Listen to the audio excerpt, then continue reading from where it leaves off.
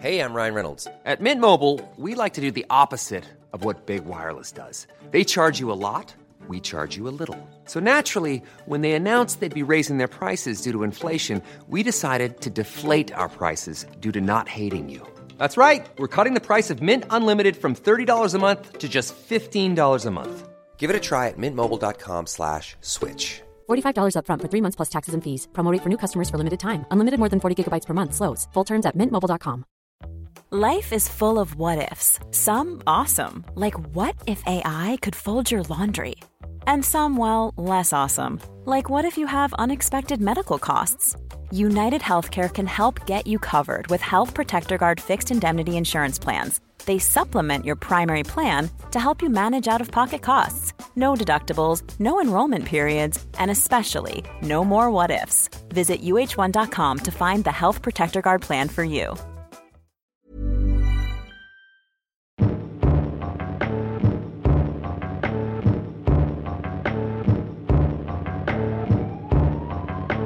Det var det. Ja, men nå kommer jeg til å dø. Jeg vet det. Jeg har hørt, og dette er bare noe jeg har lest, og det er ikke jeg som sier dette, men det er kreftfarlig. Akkurat det der er kreftfarlig. Vi kan jo bare google det. Fordi jeg bare kjenner, hvis jeg trykker skikkelig hardt her, så gjør det vondt. Og det har det ikke gjort før. Ikke trykk der da. Ok, den føflekken her har ikke vært der før. Den har jeg ikke vært der før. Kan jeg få låne litt antibac? Er det meg du snakker til? Ja, jeg skal bare vaske hendene. Nå stikker jeg bli så forbanna! Velkommen til episode 2 av Psykodrama med meg, selveste Ole Kristoffer Ertvåg, og deg. Lille Per Kjærstad. Lille Per Kjærstad.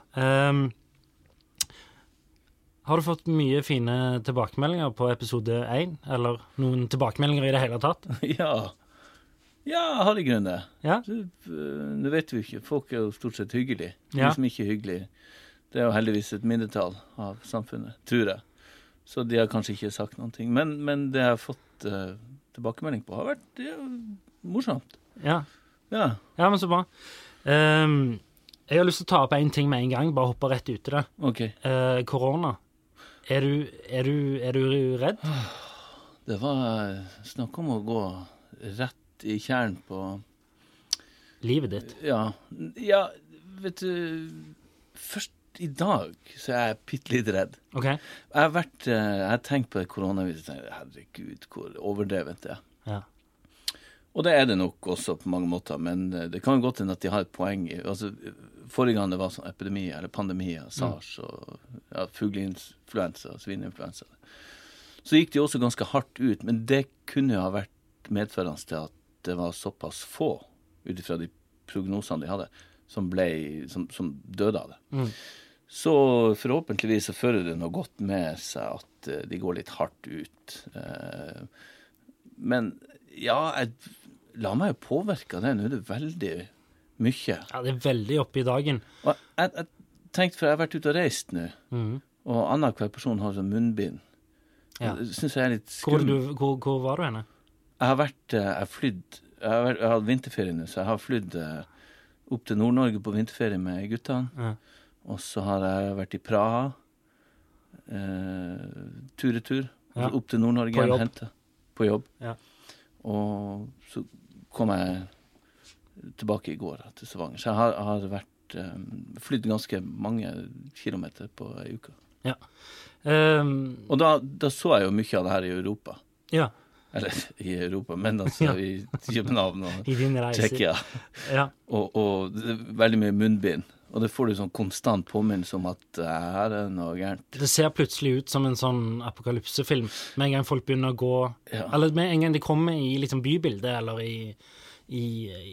hva skal du si, i syns... Midt i hverdagen til vanlige folk. Ja, det er det. Og jeg er litt enig, altså...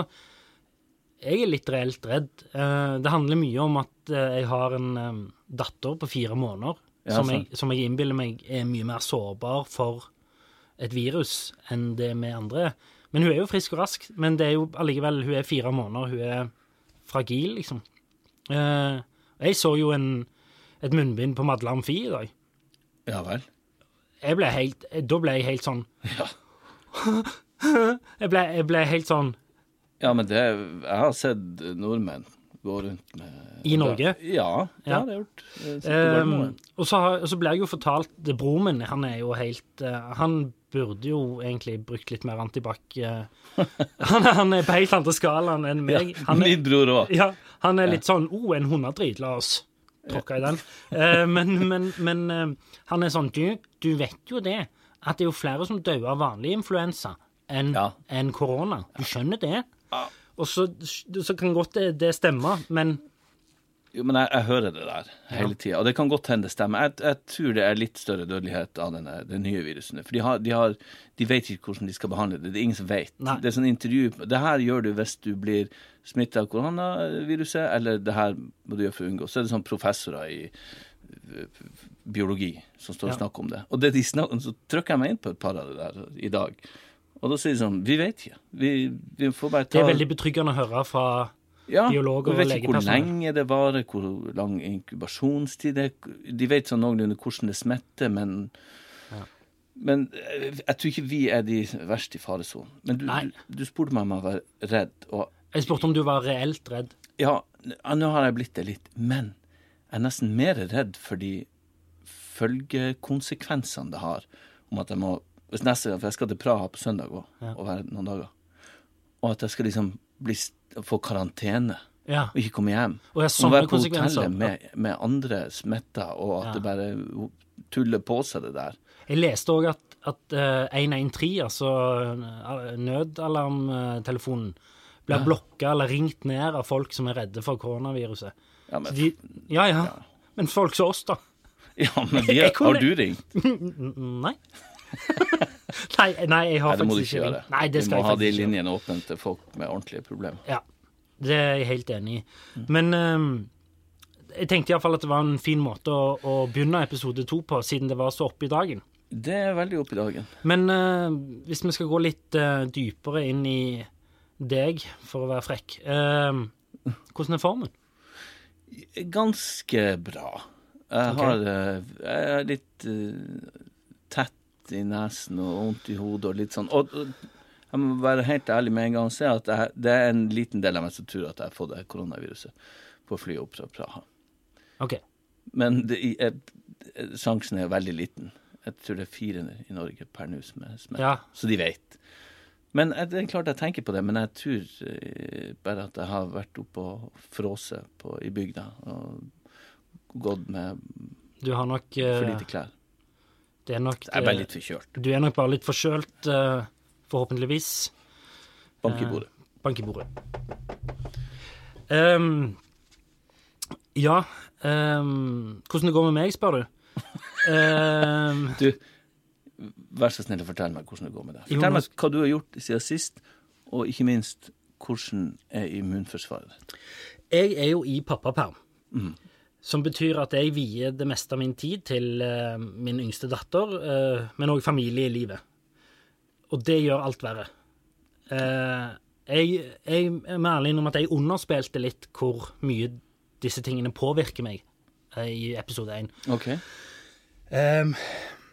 Når jeg er på jobb, så tenker jeg mindre og mindre på det. Når jeg er hjemme, så blir jeg bekymret for alt. Ja. Som kan gå ut for meg selv, men også familien min. Og hvert skritt jeg tar, hver sving jeg tar med bilen, hver sang som kommer på radioen, har en eller annen innvirkning på min konsekvenstenkning. Sånn har min uke vært. Det har vært mellom oss og de som hører på, så synes jeg det har vært en tøff uke. Og det å lage den podden har gjort det verre. Har det det? Det har gjort det mye verre. Nei. Fordi det ligger så langt fremme i hodet mitt at vi lager denne podden at jeg har begynt å bli skikkelig redd. Og alle vondtene mine er kreft. Og hver gang min datter hiver til pusten eller griner, så tenker jeg at hun er dødssyk. Så jeg har ikke sovet så mye siden sist vi møttes. Og min kone sa det at du får ikke lov å holde på med denne podden hvis det gjør deg verre. Nei, men det må jeg jo nesten backe i. Men ja, det her var jo det visste jeg ikke. Nei. For vi har vært på hver vår kant. Ja. Men tror du at du kan kanskje tenke på det litt som det du nevnte i forrige episode, at det er en slags eksponeringsterapi? At du slipper udyret løs en stund, og så klarer du å temme det. Og nettopp, og jeg har gledet meg litt til i dag, fordi bare den siste ramsen jeg kom med nå, føltes godt å si. Det er bra. Det var ventilering fra min side, og det føles godt å si det, og jeg er mindre redd nå.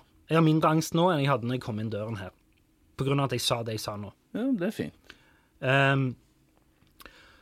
Og jeg har jo også fått tilbakemeldinger av folk som virkelig synes det er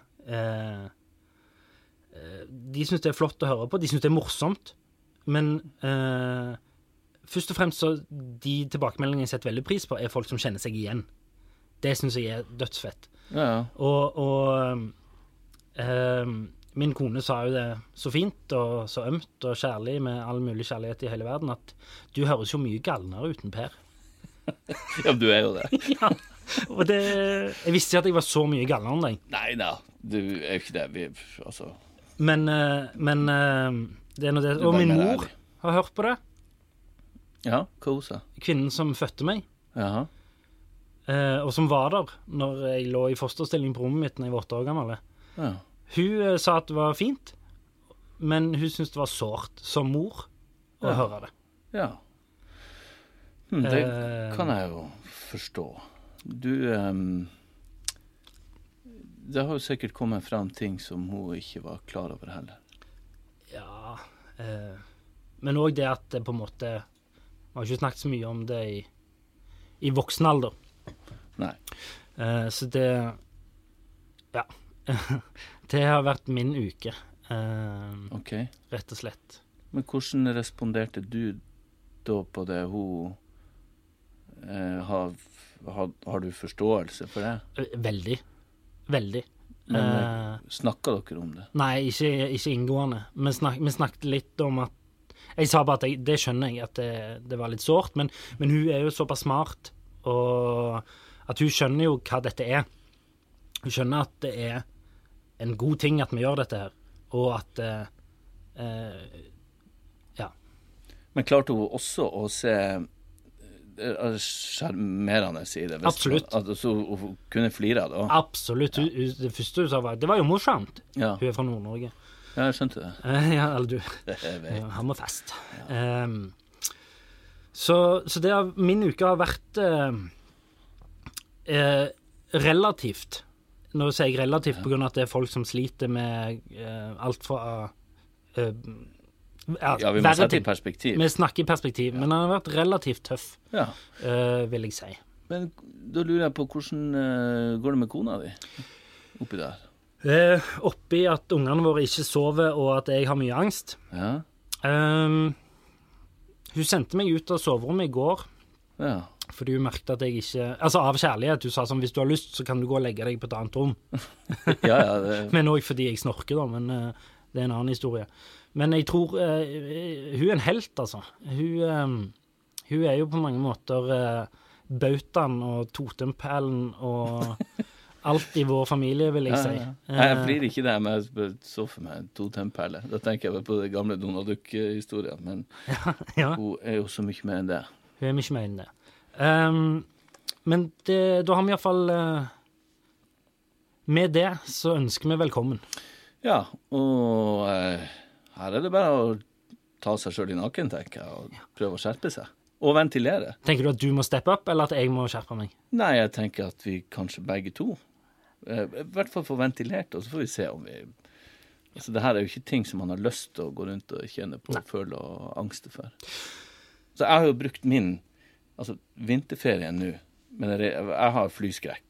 Ja, det har du, og du har flydd mye. Ja, jeg flyr veldig. Jeg har gullkort. så det vet du.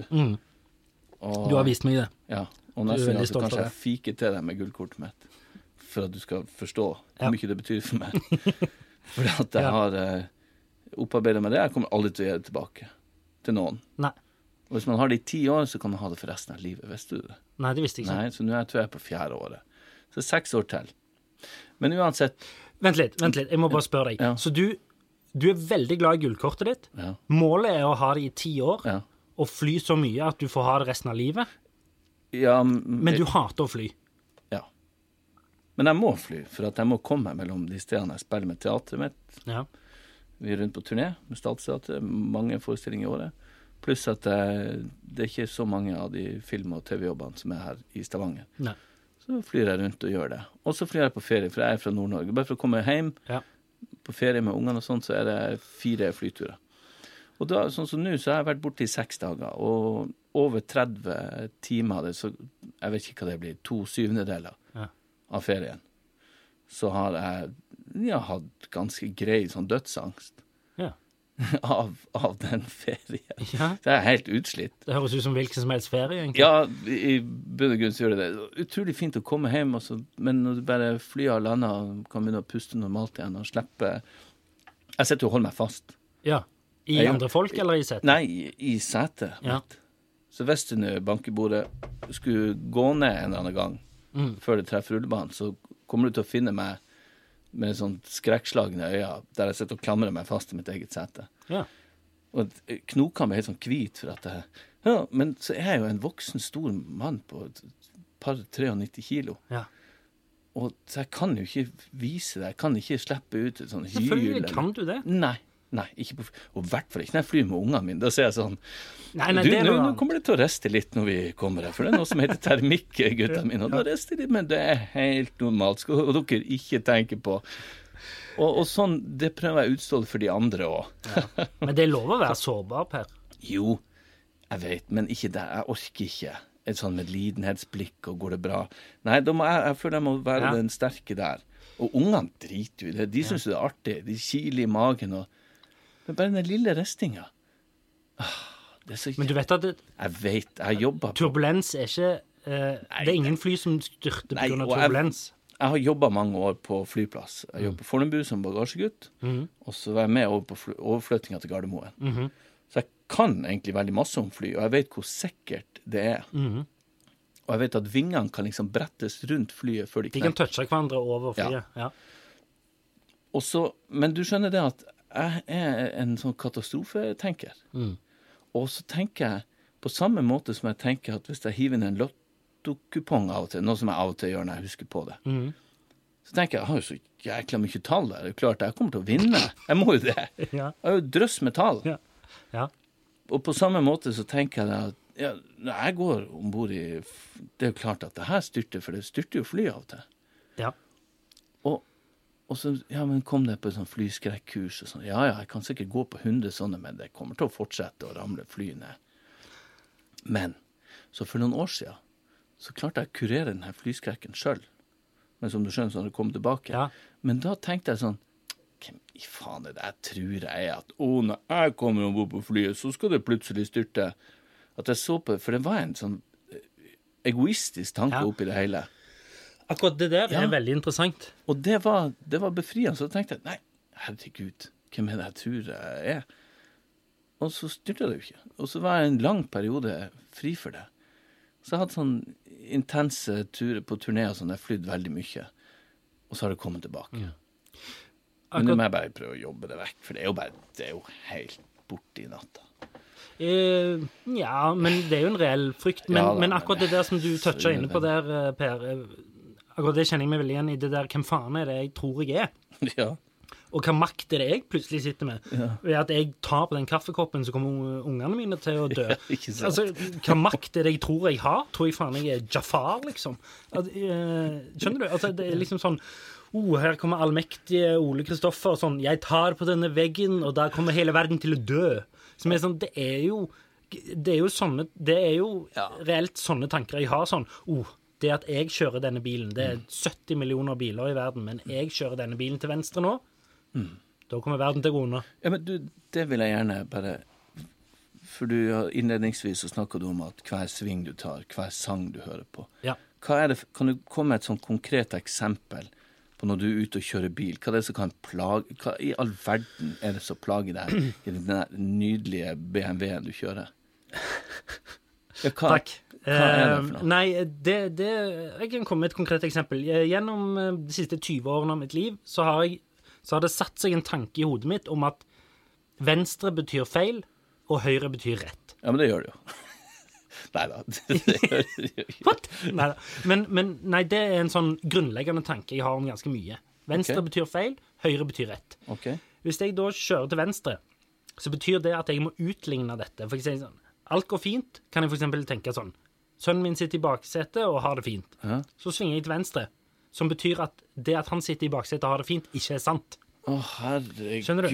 Ja, så da må jeg, av og til ha sånne impuls, jeg flikker med blinklyset, som egentlig mye farligere, fordi da gir jeg beskjed til andre at jeg skal kjøre den andre veien. Ja, men du jo livsfarlig i trafikken hvis I du know. holder på den måten. I know. Og jeg setter jo meg selv i fare, jeg setter de i bilen i fare, jeg setter andre bilister i fare, fordi hodet mitt må utligne tanken om at folk ikke har det bra. Ok, oi. Så jeg har... Men hva gjør du da? For du skjønner jo at du ikke kan kjøre som en gærning på denne måten, så du må jo motverke det på noen måte. Du kan jo ikke begynne å blinke og styre og bremse og svinge til høyre når du skal til venstre. Da begynner det gjerne sånne regler. Jeg har en regle som jeg skal ta når vi kommer til spalten Ukens tvangstanke, som veldig relevant i forhold til dette, fordi denne en sånn utligningsregle som jeg har opparbeidet meg den siste uken. Ja. Som utligner på en måte. Men jeg har alltid hatt det der med venstre, og at jeg må, du vet når dykkere utligner, når du gjør sånn når de blåser i nesen for å utligne, trykker i ørene. Så trykker de i ørene. Ja. Når jeg så må jeg utligne, og hvis det mest lyd på venstre side Gjør du alt det her når du kjører bil? Ja. Hvis det mest lyd Hvis det mest lyd på venstre side, ikke bare når jeg kjører bil.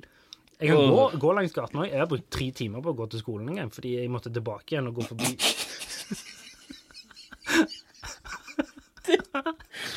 Unnskyld at jeg flirer. Ja, nei, det går fint. Og hvis det er mest lyd på venstre side, så må jeg gjøre det på ny. Til det er mest lyd på høyre side.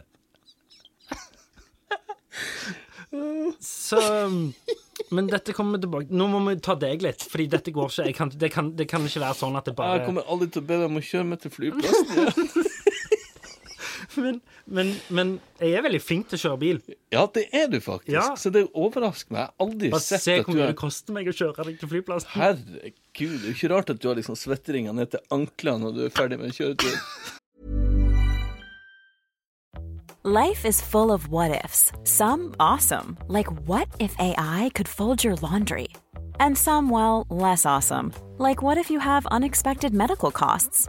United Healthcare can help get you covered with Health Protector Guard fixed indemnity insurance plans. They supplement your primary plan to help you manage out-of-pocket costs. No deductibles, no enrollment periods, and especially no more what-ifs. Visit uh1.com to find the Health Protector Guard plan for you. Millions of people have lost weight with personalized plans from Noom. Like Evan, who can't stand salads and still lost 50 pounds. Salads generally for most people are the easy button, right? For me, that wasn't an option. I never really was a salad guy. That's just not who I am. But Noom worked for me. Get your personalized plan today at Noom.com. Real Noom user compensated to provide their story. In 4 weeks, the typical Noom user can expect to lose 1 to 2 pounds per week. Individual results may vary. Hey, Dave. Yeah, Randy. Since we founded Bombas, we've always said our socks, underwear, and T-shirts are super soft. Any new ideas? Maybe sublimely soft. Or disgustingly cozy. Wait, what? I got it. Bombas. Absurdly comfortable essentials for yourself and for those facing homelessness. Because one purchased equals one donated. Wow, did we just write an ad?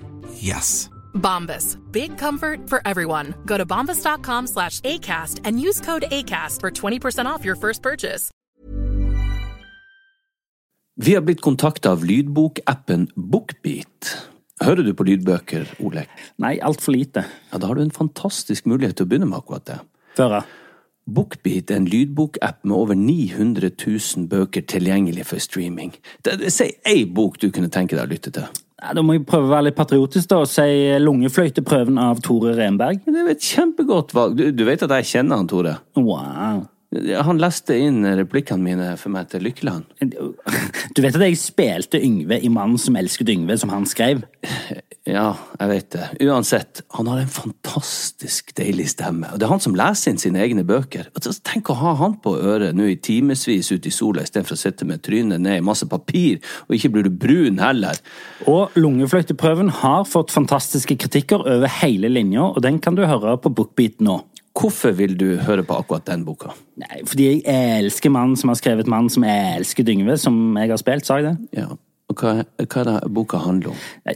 Boka handler om det er et forsvar for en ung kvinne som er mistenkt for å ha gjort noe ganske dystert. Gå inn på bookbeat.no/psykodrama45 og få en gratis prøveperiode i 45 dager. Deretter abonnement fra kun 79 per måned. Det er mindre enn 2 kaffe latte i måneden? Ja, det er det. Men vi kan ikke bare gå på meg. Jeg har lyst til å komme med et stikkord til deg. Ja, ok. Som jeg har fått plugga av en felles venninne av oss. Ja. Og så skal du forklare hva faen det betyr. Men bæsjeprøver, Per. Du har levert masse avføring. Nei. Jo, ifølge vår felles venninne så har du levert masse avføring til forskjellige leger. Nei, nå skal vi bremse kraftig. Jeg har gjort det en eneste gang. Ja. Ja, fordi at jeg hadde problemer med magen. Ok. Fra september til jul. Ok. Og det her skulle... Hvem er det som har sagt det? Det kan jeg ikke si. Nei, ok. Uff. Ja, men det gjør man. Det er en naturlig ting. Ja. Ikke sikkert at det er naturlig å gå og levere det. Men jeg gjorde det en gang, for jeg gikk til legen, for jeg hadde mye ondt i magen. Og de fant ikke ut hva det var. Nå kom avføringsprøve. Du er sikker på at det ikke var angsten som virket? Ja, nei, jeg tror ikke det. Det var helt sånn, altså jeg sleit skikkelig med magen. Det var ikke noe feil, sånn, alt var som så det skulle. Jeg hadde bare ondt hver dag i flere måneder. Ok. Og jeg gikk veldig fort til legen. Ja, som du ofte gjør. Ja, det er jo ikke noe å vente på. Og så fant jeg ikke ut hva det var, og så til slutt, vi må levere en avføringsprøve. Og det her var jo rett før julaften. Så tenkte jeg også det skulle være litt morsomt. Masse pinnekjøtt innabords. nei, ikke komme så... Nei, huff. Nei. Huff av meg. Ja. Og så, i hvert fall, det er helt vanlig innenfor legevitenskapen og alt. Det er helt naturlig, Olek. Men det jeg gjorde, for jeg synes det der var så pinlig. Altså, hvis man skal levere en urinprøve, ok, greit nok. Men det der synes jeg er langt over streken. Ja, så hvordan får du bæsjen inn i det lille glasset? Nei, det skal vi ikke snakke om. Jeg orker ikke. Det er sånn litt av skjedd. Men jeg orker ikke å ta opp det, for at jeg liker det ikke. Jeg har store problemer med det. Og ikke noe jålebok i den forstand, men der går grensen over hva jeg vil at folk skal vite, hva jeg kommer med inn på legekontoret. Men så det jeg gjorde da, for å liksom, for jeg var flau over det. Sånn at siden det nærmest... Men alle bæsjer? Jeg håper det. Ikke, ja, det er noen jeg har hørt som ikke gjør det, men det kommer en liten kolibri en gang i uka og henter det de skal, og så er de ferdig med det. Men i hvert fall, jeg synes det der var så pinlig. Av en eller annen grunn så hadde den der i lomma forseglet, og alt var sterilisert og alt. Men så tenkte jeg, så nærmest seg jul. Gikk du rundt med driten din i lomma? Og så tenkte jeg skulle være litt morsomt, så jeg fant et sånn rødt silkebånd hjemme, og så knyttet jeg et sånn rødt silkebånd rundt, og så gikk jeg og leverte den på legekontoret. Så sa jeg sånn, her, vær så god, god jul. Og så trodde jeg at de skulle begynne å le av det, men hun sa bare, nei, den må du ta vekk, den skal inn i den luka bort på veggen der. Jeg bare, ok, ja. Ingen som syntes at det var gøy. Og så leverte jeg den, og så fikk jeg svar etter et par uker, og selvfølgelig var det ingenting. Nei. Og jeg blir nesten litt sur for det, for jeg måtte gå gjennom det der greiene. Altså, igjen, folk går gjennom så mye verre ting. Absolutt. Men jeg orker ikke altså det her... Men var dette privat, eller var det fastlege? Det her var fastlege. Ja. Men du bruker jo mye privatlege, gjør du ikke? Ja, for det går mye fortere, og så er det... Men det er jo veldig, veldig mye dyrere. Ja, det er jo det. Og... Har du noe tall på hvor mye du har brukt på privatlege? Jeg har jo fra regnskapet i fjor, da. Skriver du av på skatten? Ikke alt. Nei. Men noe, hvis jeg ikke kan stå på scenen eller spille, at noen som jeg må få fiksa for jeg skal gjøre jobben min. Absolutt. Så må jeg jo det. Men du vil ikke ut med noe tall? Jeg brukte, i fjor så brukte jeg brukte vel over 40 000 på sånn. I 2019? Ja, men jeg gikk på en baksmell, og det, nei, det her synes, det er ikke bra, og jeg skjønner at det er galt, og ikke minst så tar jeg opp plassen til folk som trenger det mer. I hvert fall på sånn privatlegekontor. Men i ditt hode? Nei, på sånne fastlegekontor. Men i ditt hode så trenger jo du den plassen. Ja, jeg gjør det, og jeg får sånn, hvis det ikke går nå, så jeg må ta det mens det er tid, jeg må ta liksom kreften eller hva det måtte være, bank i bordet, mens det er helt i begynnelsesfasen, for det er prognosene enda bedre, sånn at jeg får liksom ikke sove, jeg får ikke roen i meg, eller før jeg har fått sjekket det. Og da går du utover familieliv? Ja, det gjør jo det, for jeg kommer i en sånn ond sirkel, at jeg må sjekke og styre, og jeg får det ikke ut av hodet før jeg har fått sjekket det. Så min liksom hovedmedisin eller terapi er å få positivt svar på de prøvene. Nei, ikke positivt svar på de prøvene, men negativt i positiv forstand. Så, ja, men jeg er blitt mye bedre til det. Jeg sprenger ikke ned. Vet du hva, jeg må bare si nå, når vi snakker om det, for broren min, han er storbror, han er 3 år eldre som meg, han er helt motsatt. Han er mye tøffere på mange måter, og ja, han er ute av de der som ikke går til legen. Ja. Jeg tror ikke jeg har vært hos legen på 12 år eller et eller annet. Ja. Og så sa han til meg nå, for en stund siden, så sa han, ja, du, jeg skulle bare fortelle deg det, at jeg har vært, altså når vi snakker om avføringsprøver, så hadde han vært på do, og så hadde det sett ut som en spontanabort i uke 40, holdt jeg på å si. Ja, men det kan ikke ofte med meg. Nei. Jo. Men altså, hør her. Så sier jeg, herregud, det er jo så, jeg begynner jo selv med tanke på at det kunne ha skjedd med meg. Nei, men på vegne av han så ble jeg jo nervøs. Det må du få sjekket. Ja, han har vært hos lege og alt. Tatt prøver, det ser ikke ut som det er noe gærent. Men han hadde gått rundt og hatt vondt i magen i 5 uker. I 5 uker, uten å gå til legen. Det er lenge. Jeg kunne i 5 uker uten å gå til legen. Og for noen er det helt normalt. For meg så er det sånn, nei, la oss ta det mens det er. Ja, mens det er verst. Men han gikk liksom ikke før han hadde sprayet hele badet ned med kreftsymptomer. Men fant han ut hva det var? Nei, men det er vist ingenting. Nei, og fordi heldigvis å banke i bordet igjen. Fordi at han er frisk og rask, og det ordner seg. Ja. Det gjør jo stort sett det. Ja, så lenge det er friskt blod, så er det ikke så mye. Jeg har jo blødd masse ut av... Nei. Jo, men la oss si det. Ja, ok. Jeg har blødd masse ut av både penis og rektum, holdt jeg på å si. Ja, men det er jo... Skal jeg fortsette? Ja, du må nesten det. Ja, nå har du jo åpnet jeg hadde masse fingre opp i... det ene og det andre. Men det er jo ikke rart du har... Jeg hadde kamera opp. Ja, jeg fikk se det da, som en sånn ultralyd. De stappte sånn kamera inn i røret på meg, og så kommer det opp en sånn skjerm, sånn Det er liksom, sist gang jeg så det, så var det, jeg hadde sett sånn, første gang jeg skulle bli far, så, der er sønnen min. Neste gang jeg så det, var det rødhålet mitt. Som var på den skjermen. Og da sa han legen sånn, se her er du. Ja, der er jeg. Da var han inne der da. Så hadde jeg en sånn knute på tarmen. En sånn polyp? Nei, det var såpass lett at han tok han med kamera. Nei, du tar han med kamera. Følg med nå.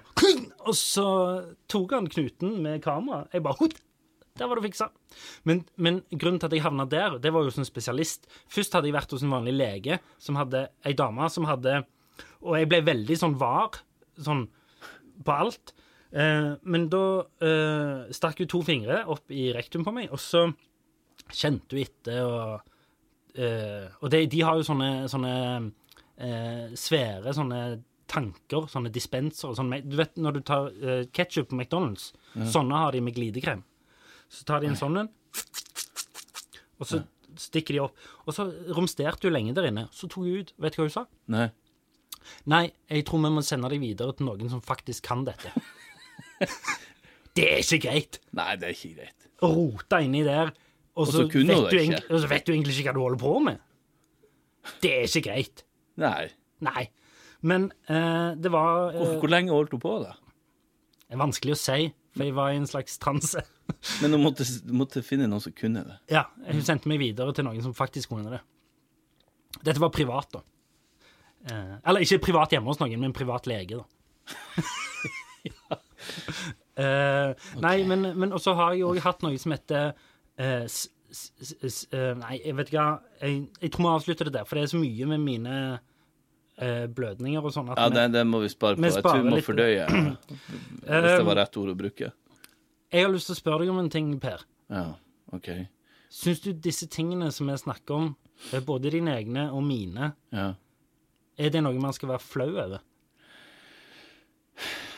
Eller er du flau over din hypokondri, helseangst, flyskrekk? Ja, det er jeg til del, for jeg har lyst til å fremstå som både sterk og uovervinnelig, og ikke ha de... Jeg blir mest flau over at jeg bruker tida til andre, til å bry seg så mye om meg selv. Ja. Jeg er jo i utgangspunktet en ganske empatisk fyr som bryr meg om andre mennesker og hvordan de har det. Det gjør jeg absolutt i stor grad. Men så er det den her greia da jeg ikke klarer å få helt bukt med, som jeg føler jeg kaster bort. Ikke bare andre sin tid, men ikke minst min egen tid. Hvor mange timer har jeg brukt på å sitte og google drit, og sitte og google sykdommer, og være bekymret. Jo, men det... Og ha katastrofetanker, så går det jo stort sett bra. Hvis de ikke gjør det, så gjør det jo ikke det. Selvfølgelig skal man være forsiktig og sånn, men herregud, man må ikke bli... Og jeg må skjerpe meg. Det går an å google seg syk. Eller, jeg vet ikke om det går konkret. Jeg har jo nesten googlet på meg utlagt tarm i en periode. Jeg har vært helt manisk med den telefonen. Men spørsmålet mitt var egentlig mer... Syns du det, for eksempel... Nei, jeg synes ikke man skal være flau over det. Nei, okay. For at det er helt reelt, men jeg synes man skal være bevisst på at det er... At for mange kan det oppfattes som en skikkelig tulleting. Ja. Og at man må ha respekt for at det er folk som virkelig sliter med ting. Ja. Sånn at man igjen setter i perspektiv, og at man ikke... At man behandler det som det er. Men altså, i det tilfellet også, som er ganske alvorlig på enkelte områder, og så tar så mye tid og fokus, så tror jeg det er lurt å gjøre noe med, og ikke minst snakke om det. Jeg er enig. Jeg har brukt også mye energi på å skjule tvangen min, for å virke i anførselstegn normal. Jeg har lagt til kunstpauser i resonnementer når jeg snakker. Jeg har lagt til... Hvorfor det? Fordi jeg må fullføre en regle i hodet mitt før jeg kan snakke videre. Gi meg et eksempel. Nei, for eksempel, har du et eksempel? Hvis jeg skal fortelle deg om et teaterstykke jeg har sett, så sier jeg sånn, og så... Jeg synes han var veldig god. Eneste jeg reagerte på, og i den pausen der, så har jeg gjerne spilt at jeg tenkte meg om, vurderte mine ord med omhu. Det du nettopp hadde sagt? Eller det du skal si. For deg så spiller jeg at jeg tenker over resonnementet mitt. Men det jeg reelt gjør i hodet mitt er å gå gjennom en regle for å utligne en tvangstanke. Ok. Skjønner du? Så jeg skjuler tvangen min. Med å være et tenkende, virker som at du er et tenkende menneske. Ja, en sånn kunstpause eller... Hva du kan for eksempel tenke da? Nei, det kan jo... Nei, sant, det er jo så mye å ta... Ja, at du har en sånn regle. Ja, for eksempel en regle som utligner tvangen min, eller som gjør at det jeg tenkte ikke er sant, for eksempel. Ok. Men jeg har brukt så mange idiotiske forklaringer på grunn av tvang. For eksempel, hvis jeg må inn og skru av lyset en gang til, så sier jeg til kona mi, jeg tror jeg bare glemte nøkkelen, eller whatever, så har jeg nøkkelen i lomma mi. Ja, men du må inn. Men jeg må inn og gjøre det og det. Og hva du tror skjer hvis du ikke går og skrur av det lyset? Nei, det er jo veldig angstfullt. Da kan det for eksempel være at, igjen, hvorfor har jeg sånn makt, tror jeg, men at noen blir syke. Eller at huset brenner ned. Eller at... Og det kan gå på jobb også. Da får jeg ikke den rollen, for eksempel. Ok. Ja. Så det er mye. Og det må jo handle mye om kontroll. Veldig mye om kontroll. Det handler ekstremt om kontroll. Jeg kan bruke lang tid på å oppsummere fortid, nåtid og fremtid i livet mitt. Hvordan status er. Sånn at jeg alltid har kontroll i hodet mitt om hvordan det går med meg og mine. Ja, men det her må vi få ordnet, for at du må jo du som har så utrolig mye fint for deg, og så er så talentfull på mange måter, og en god kompis, så du må jo bruke den tida her og nå. Ja. Så det her må vi jo få litt hjelp til, tror jeg. Ja, og det er jo det som er skremmende er jo at man føler at hvis man, la oss si at man skal gjøre litt eksponering. Jeg skal ikke bry meg om den tvangstanken i dag. Ja. Så føler man reelt at man offrer noen. Skjønner du? Ja, jeg skjønner hva du mener. Fordi mine tvangstanker sier at min sønn blir syk hvis det og det ikke skjer. Og så ignorerer jeg det, og da plutselig kommer det en ny tanke som sier sånn, åja, så sønnen din betyr ikke så mye for deg. Ja, men du har jo resonert deg frem til bare nå at du har ikke den makta. Nei. Det vet du, at du ikke har den makta over andre sine liv. Men man kan tenke sånn at, ok, har du tenkt, du er interessert i fotball, ikke sant? Har du tenkt på det at du kan, selv om du sitter hjemme i stua, på en måte påvirke en kamp? Absolutt. Ja, ikke sant? Fordi at du kan kanskje ha ringt noen som har snakket med noen som kjenner noen som sitter på tribunen, og da ropte de akkurat det, og det er jo en sånn rekke av bevegelser som man... Det er jo helt absurd at jeg skal sitte hjemme i sofaen min og tro at jeg kan påvirke det som skjer i Manchester. Ja, men det finnes en logisk forklaring at den ene bevegelsen setter i gang noen, så har man en kjedereaksjon. Og sånn tror jeg jo vi må bare innfinne oss med at verden egentlig fungerer. At vi er alle på et eller annet vis, hvis ikke bor i hula langt opp på fjellet. Kanskje da også påvirker man noen som tenker på at vi sitter oppe i den hula, og så handler de litt annerledes den dagen. Men jeg tror man må prøve så godt man kan og gjøre slipp på den kontroll for hvor i faen skal det her ende da. Ja, men du kan jo ikke det nei. Må Som apropos, idretten har jo masse sånn. Det er mye tvangstanker og ritualer og overtro i idretten. Ja. Men det har ingen av oss kompetanse til å snakke om, fordi ingen av oss er toppidrettsutøvere. Nei, men vi kunne ha vært. Vi kunne vært det. Jeg tenker ofte på det at jeg kunne ha vært det. Ja. Hvis vi hadde trent så vi var små.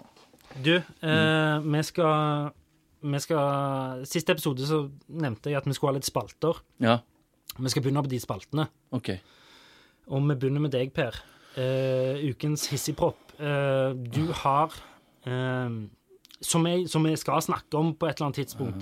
Fordi det er det ikke åpenbart at temperamentet ditt kommer ut ifra angsten din og hypokondrien din? Ja, jeg er ikke helt sikker. Det har en sammenheng. Det må ha det. Det kan nok godt spores tilbake til det. Ja. Jo. Fordi min kone sa en ting som jeg tenkte på. Eller hun tenkte på når hun hørte episode 1. Ja. Så sa hun, men Per, det høres ut som han har posttraumatisk stress. Ja. Fra den hendelsen som du snakket om, der du nesten døde. Ja. Tror du ikke at det... Jo, det kan nok... Det kan kanskje hende det. For det var litt sånn turning point i livet mitt. Ja. Mora mi sa det til meg for ikke så lenge siden. Jeg skjønner ikke hvorfor du ble så hissig. Du var aldri sånn før. Nei.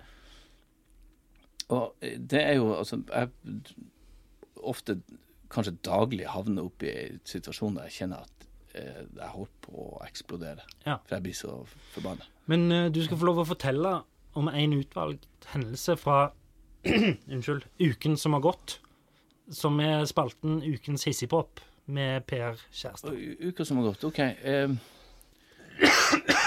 Ja, hva det skulle være? Ja, for eksempel nå. Det har gått i ett, selv om jeg har vært på ferie med ungene og for opp og ned til Praha, og så har jeg hatt mye greier å tenke på, organisere og få til. Og så får jeg samtidig så det her, så jeg har skrevet søkt, for jeg bor i bofellesskap, men hva det heter, borettslag, i rekkehus. Og da det hele tiden greier med naboer som dukker opp, og jeg har spurt veldig pent og høflig om vi kan sette opp et trampoline til unger. Noe som jeg synes absolutt at de fortjener. Og jeg reiser som sagt en del og har jækla mye dårlig samvittighet, og jeg har lyst til å gi de det de vil innenfor rimelighetens grense. Men jeg synes trampoline helt fair. Det innenfor. Der har vi også noen naboer som har satt seg helt imot, og prøver å motarbeide det, for at de synes det plager dem hvis de skal sette og drikke kaffe på terrassen. Ja. Og så har jeg sagt, ja, men hva med sette den der eller der, så skåner det litt, og nei, fortsatt de imot det, og tenker, her var det jævla lite imøtekommenhet. Og så, rett før jeg skal reise hjem med ungene, så kommer det en tekstmelding, for det har vært 2 eller 3 episoder der, for vi har felles sånn tørke- og vaskerom. Og tørketromlene skal være av klokka 11, vaskemaskinen nå, og så har den stått noen minutter over 11 for å bli tørr. Vi vasker jo hele tiden. Vi 5 stykker i denne lille stærkassen vi bor i. 2 unger, så maskinen går konstant. Så hvis vi skal få det tørt, så av og til går det litt over 11. Men vi sitter og venter på det, så går vi og tar det ut. Men da får jeg sånn sinte meldinger med utropstegn. Faen, når folk skriver til meg med utropstegn, jeg blir så for... Da blir jeg helt... I hvert fall. Så får jeg sånn, først får jeg tekstmelding fra SAS, og det snyer som et helvete oppe i Nord-Norge, og jeg skjønner at når blir flyplassen stengt, ding, ding, får jeg tekstmelding fra SAS, flyet 1 time forsinket, ok, så jeg rekker ikke det flyet, og sure unger, og så tikker det inn en tekstmelding om at tørketrommelen sto på igjen i går, etter 11, dette ikke greit med 2 jævla utropstegn. Og jeg eksploderte. Og jeg skrev jo tilbake. Det skal jeg komme tilbake til, men jeg har tenkt på en app som gjør at du kan sende tekstmelding, sinte tekstmeldinger plass, og så får du tilbake etter en halvtime når du roer deg ned. Så kommer sånn, vil du virkelig sende denne tekstmeldingen? Smart. Ja, smart. Nei, selvfølgelig vil jeg ikke det, hadde jeg svart da. Men i fyr og flamme så sender jeg det satans helvetes tørketrommeljævel. Jeg skal faen steike meg, jeg skal kjøpe en sånn timer med en gang jeg kommer tilbake, skal jeg montere den på jævelskapen. Og utropstegn herfra til helvete. Tør du det? Nei, men jeg hadde jo ikke tort det hvis jeg hadde sendt den til den appen som kom tilbake. Så jeg sa nei, for Guds skyld ikke send den. Men den jo sendt. Den ute der. Kan ikke ta det tilbake. Fin sånn iPhone-lyd du hadde. Ja. Og da så tenker jeg, nei, hvorfor gjorde jeg det? Kan jeg ikke bare heve meg over og smile og si sånn, jo, selvfølgelig.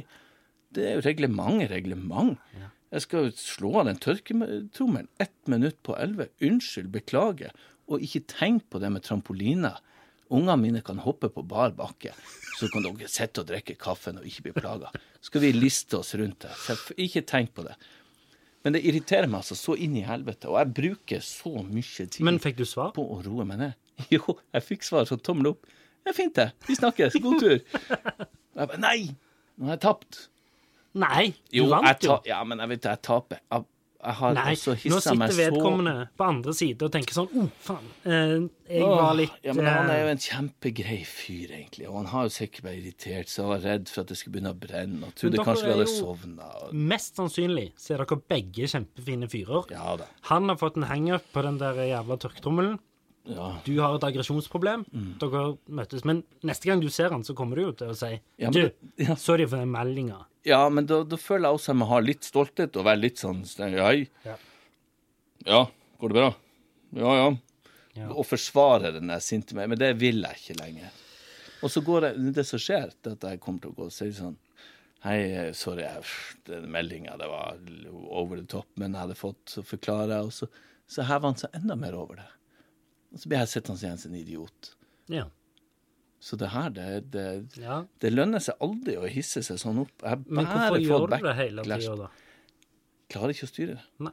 Jeg kjenner det må ut, eller så får jeg hjerteinfarkt. Men du blir bare verbal. Du har ikke lyst til å banke folk. Ja, jo, nei, altså, det kommer jeg jo aldri til å gjøre, men jeg kjenner jo at jeg får lyst til å knuse, til slå litt i veggene, og jeg gjør ikke det. Nei. Og jeg legger aldri min hand på noen. Nei. Og vold ligger ikke for meg, for jeg ville ikke ha skadet noen. Men folk tror at jeg kan gjøre det, for at jeg ser så veldig sint ut. Og bare det blir jeg lei meg, for jeg kan bli sint hjemme, og så sier kona mi at vet du, nå ser du helt livsfarlig ut. Ja. Og så går jeg rett fra å være så sint og blir sånn, nei, ja, Gud, sånn, det er jo litt sårende. Ja, det er forferdelig. Hvis de blir redd meg. Ja. Det er jo helt grusomt. Ja, det er jo det verste. Men og det tror jeg at jeg skal ta fatt i en gang og gå på et sånn sinnemestringskurs. Kan jeg bli med som publikum? Ja. Du skal få sett på første rad. Hvis de har, det er sikkert sånn amfi. Det er masse hvis du publikum. Lager en enakter av dette. Ja. En sint manns beretning. Men du da? Ja. Ukens tvangstanke. Ukens tvangstanke. Det var det jeg nevnte litt tidligere i episoden at jeg skulle snakke om denne gangen. Og nå? Er at denne uken har gått mye til for jeg er redd for gjengangeren her er jo at mine barn blir syke. Ja. Så da føler jeg at jeg må offre meg for mine barn. Ja, sant? Det må du jo sånn. Så jeg tenker at enten så dør mine barn, eller så dør jeg før de er 18. Ja, ok. Du har et tall på det. Ja, før min sønn er 18. Og da må jo selvfølgelig jeg dø. Det er jo selvsagt. Uff da. Sant? Ja. Og da ser jeg for meg en regle der min sønn, som er 18-19 i hodet mitt, sier noe til min datter på 14-15, og så må jeg si høyt, da er ikke jeg her. Du må si det høyt? Ja. Til de? Nei. Til deg selv? Jeg ser for meg det scenario, og så må jeg si i real time her og nå, så må jeg si høyt, da er ikke jeg her. Ja. Og det har jeg gjort mange ganger denne uken, senest i går når jeg lå... Er den her ny? Ja, relativt ny. Den oppstod etter vi spilte inn første episode. Ja, ok. Du må ikke lage deg flere nå. Jo, det kommer nye konstant, men fordelen med at det kommer nye er jo at da forkaster jeg gamle. Ja, okay. Det er jo ikke sånn at det bare hives på. Det er jo gjerne en som er veldig inn akkurat nå. Og da gjør jeg ikke alle de andre. Sånn som det med skru av og på lys har jeg fullstendig sluttet med. Ok. Det har jeg ikke gjort på mange år. Og du har sluttet med det, og ingen har jo dødd. Nei. Og det er et godt poeng. Ja. Men det er den jeg går i nå da. Og da kan jeg fort ta meg selv i å tenke den tanken, ligge der, min kone og mine barn prøver å sove inne på samme rom, og jeg må si den setningen høyt. Og det er da jeg kommer frem som galen, ikke sant? Ja, da må jeg si... Må du si det hjemme nå? Ja, da må jeg si uten at de hører det, da er ikke jeg her. Ja, det er helt... Det stresser hver meg, altså. Ja, men faen, det der... Jeg er så sliten på. Men du... Ja. Hva hvis du nå, og hvis du klarer å være helt ærlig, kan jeg gi deg en oppgave eller noe? Ja, vi kommer til det. Ja, vi kommer til det. Ja, for vi skal bare innom en spalte til, og så skal vi avslutte med å gi hverandre en oppgave hver. Ja, det er fint. Vi skal innom... Men jeg må bare høre her, altså, og hvis du ikke sier de ordene der, så kommer enten... Nei, da kommer de til å dø før deg. Ja. Ja. Men klarer du å høre når du snakker om det, hvor... absurd det. Absolutt. Ja, du gjør det. Jeg ser jo på meg selv som en veldig smart person. Ja. Og skjønner jo logikken her. Ja. Men sykdommen er at du ikke klarer å la være. Jeg ikke greier å la være. Det er jo sykdommen. Det er jo tvangslidelse i ordets rette forstand. Ja, jeg er tvunget til å gjøre det, selv om jeg skjønner hvor idiotisk det er. Ja. Det er en obsessive-compulsive disorder. Det er finurlige greier, altså. Hvordan man kan hele til konstant ikke være parti, altså kroppen og hodet, at det ikke kan være på parti. Ja, det er veldig skummelt. Det er igjen det der med det, helt tilbake til de eldste skriftene med fristelser, og det er jo bare sånn, i hverdagen, det som smaker ekstra godt, er jo ikke så bra for deg. Nei.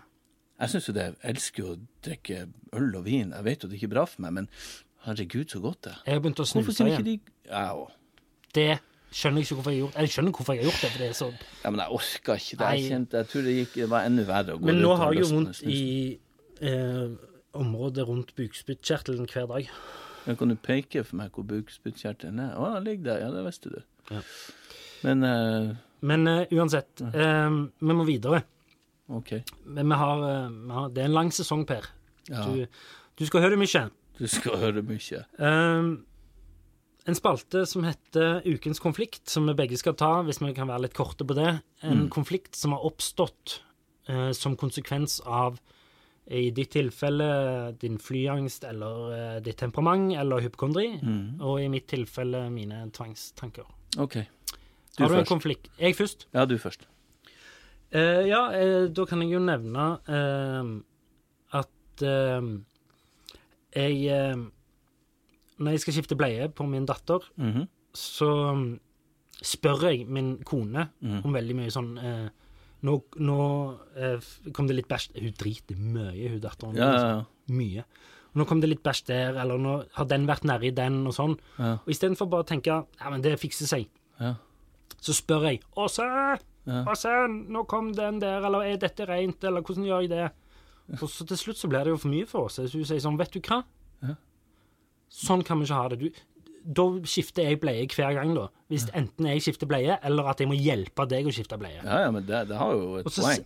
Ja, hun har et kjempepoeng. Og så sier jeg sånn, jo, men jeg spør jo bare, det er jo ekte. Skal hun ligge og bade i drit da? Nei, hun skal ikke det. Du skal tenke reflektert over dette. Du har hatt et barn før. Du har et lite barn nå. Du kan dette. Jeg kan ikke være barnevakten din. Jeg kan ikke ha 3 unger hjemme. Det går ikke. Det går ikke, og det er jeg helt enig med meg. Ja. Og så småkranglet vi litt til jeg skjønte at unnskyld. Ok. Så det var jo bakterieangsten min som førte til den konflikten. Ja. Din tur. Ok, jeg tenker ofte katastrofetanker. Jeg tror det er det som jeg tror flyet skal styrte ned på, og jeg tenker det verste kommer til å skje med alt. Ja.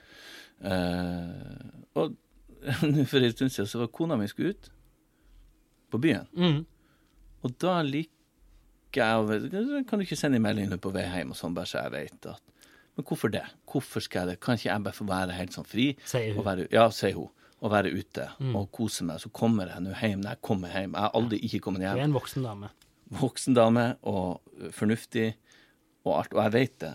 Men samtidig så klarer ikke jeg å tenke hvis jeg kan forhindre noen ting som skjer, kan jeg gå inn på Find iPhone eller sånn, i tilfelle... Det er farlig. Ja, det er farlig hvis du begynner med Find iPhone. Ja, men hvis man har gjort noe sånn, så skal man ikke gjøre det flere ganger. Nei. Men for at jeg tenker, ja, men jeg kan jo bare gå hvis du liksom har ramlet ut i et vann eller et eller annet. Og jeg tenker ikke på noe utroskap jeg skal forfølge på noen slags måte, sånn, for jeg tror hun gjør noe galt. Jeg er bare redd for at hun skal... At det skal skje noe? Ja, en eller annen idiot skal slå henne ned, eller at hun skal havne opp i et eller annet. Men jeg vet ikke, jeg kan jo ikke gjøre noe med det. Da må jeg jo kjøre ut fra ungene og begynne å lete etter henne på natta og sånn. Da må du forfølge henne.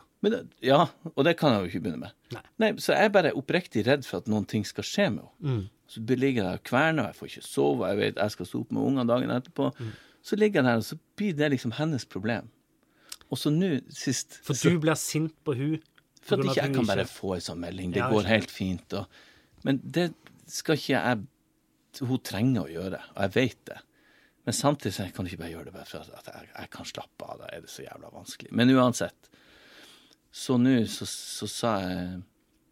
Nei, så skrev jeg en melding, sånn, går det fint? Og så har jeg duppet litt av. Og så våkner jeg, og da trodde jeg det hadde gått, jeg var helt i ørska, jeg trodde det hadde gått liksom 3-4 timer, og ikke fått svar, jeg var groggy og så ikke på klokka eller noen ting, så jeg bare, hvor i helvete blir du av liksom?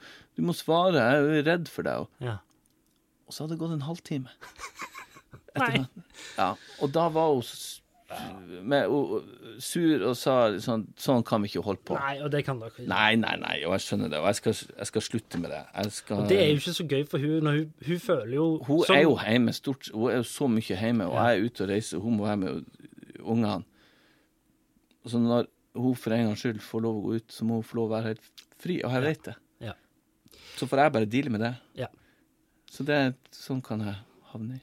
Vi skal begynne å avslutte. Først før vi avslutter helt, så skal vi gi hverandre en oppgave. Ja. Jeg skal gi en oppgave til deg, og du skal gi en oppgave til meg. Yes. Skal jeg begynne? Gjør det. I første episode så nevnte du at du ikke greide å høre hele Stairway to Heaven. Nei, ikke si at jeg må høre hele det. Du skal høre hele Stairway to Heaven. Jeg kan være med deg. Vi kan gjøre det sammen. Men du skal høre Stairway to Heaven. Nei, det var fra første sekund. Første oppgave, skal det være så vanskelig? Jeg mener det. Det ligger sånn. Jeg har ikke hørt den på 25 år. Det er lov å komme tilbake og si jeg greide ikke oppgaven. Ok, ja, det kan... Men det er min oppgave til deg. Okay. Så i løpet av de neste 7 dagene så skal du høre Stairway to Heaven fra begynnelsen til slutt. Herregud. Det var litt dårlig gjort. Synes du? Ja, men så rett på greia. Okay. Ja, nei, men det er lov å si at jeg ikke greide det. Ja, ok. Jeg skal prøve. Ja. Ok. Jeg kan være med deg. Ja, men nå kan jeg ikke jukse. nei, det kan du ikke. Ok. Ja. Olek, som jeg kaller. Folk tror du er polsk, så de som ikke har møtt det. Olek. Ole Kristoffer. Var det oppgaven? Nei. Du skal 2 dager i strekk. Så skal du ikke involvere kona di i en tvangstanke. Om det er på bleieskift, eller om du blinker til venstre når du skal til høyre, når du kjører i bil, eller du skal ikke spørre hva den flekken der på gulvet. Du skal ikke ta deg på halsen og spørre hva du tror det her er for noen ting, hvis du kjenner noe. I 2 dager. Tenk deg for en befrielse. 2 døgn? 2 døgn. Fuck. Ok. Dag og natt, ikke involvere henne i sammenhengende i tvangstanker. En av dine tvangstanker. Hvis du klarer det 2 døgn, så har du vunnet. Ja, det er en god oppgave. Ja. Jeg kommer ikke til å greie den, men det er en veldig god oppgave. Jo, men den skal du strekke deg langt for å klare. For du har gitt ganske mange hinter om at hun trenger en ferie. Lei. Ja, det er helt sant. Ja. Det var fine oppgaver. Ja. Beinharde, rett på sak. Per Kjærstad fra Kjærstad. Ole Kristoffer Ertvåg fra Ertvåg. Der synes jeg det er et fint sted å avrunde episode 2 av Psykodrama. Ja. Takk for at du delte. Takk for at du ville høre på, og takk for at jeg fikk høre på deg. Kan jeg få litt antibac? Du kan få antibac. Og så til neste gang, bank i bordet.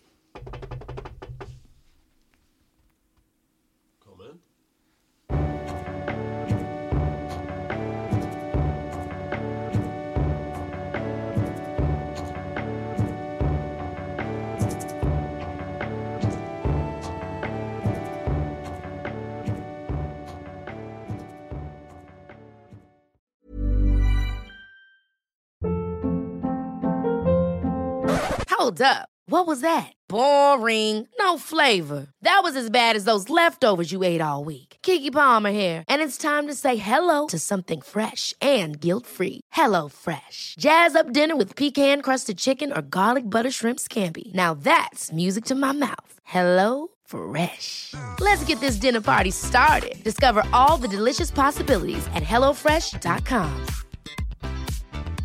Even when we're on a budget, we still deserve nice things. Quince is a place to scoop up stunning high-end goods for 50 to 80% less than similar brands.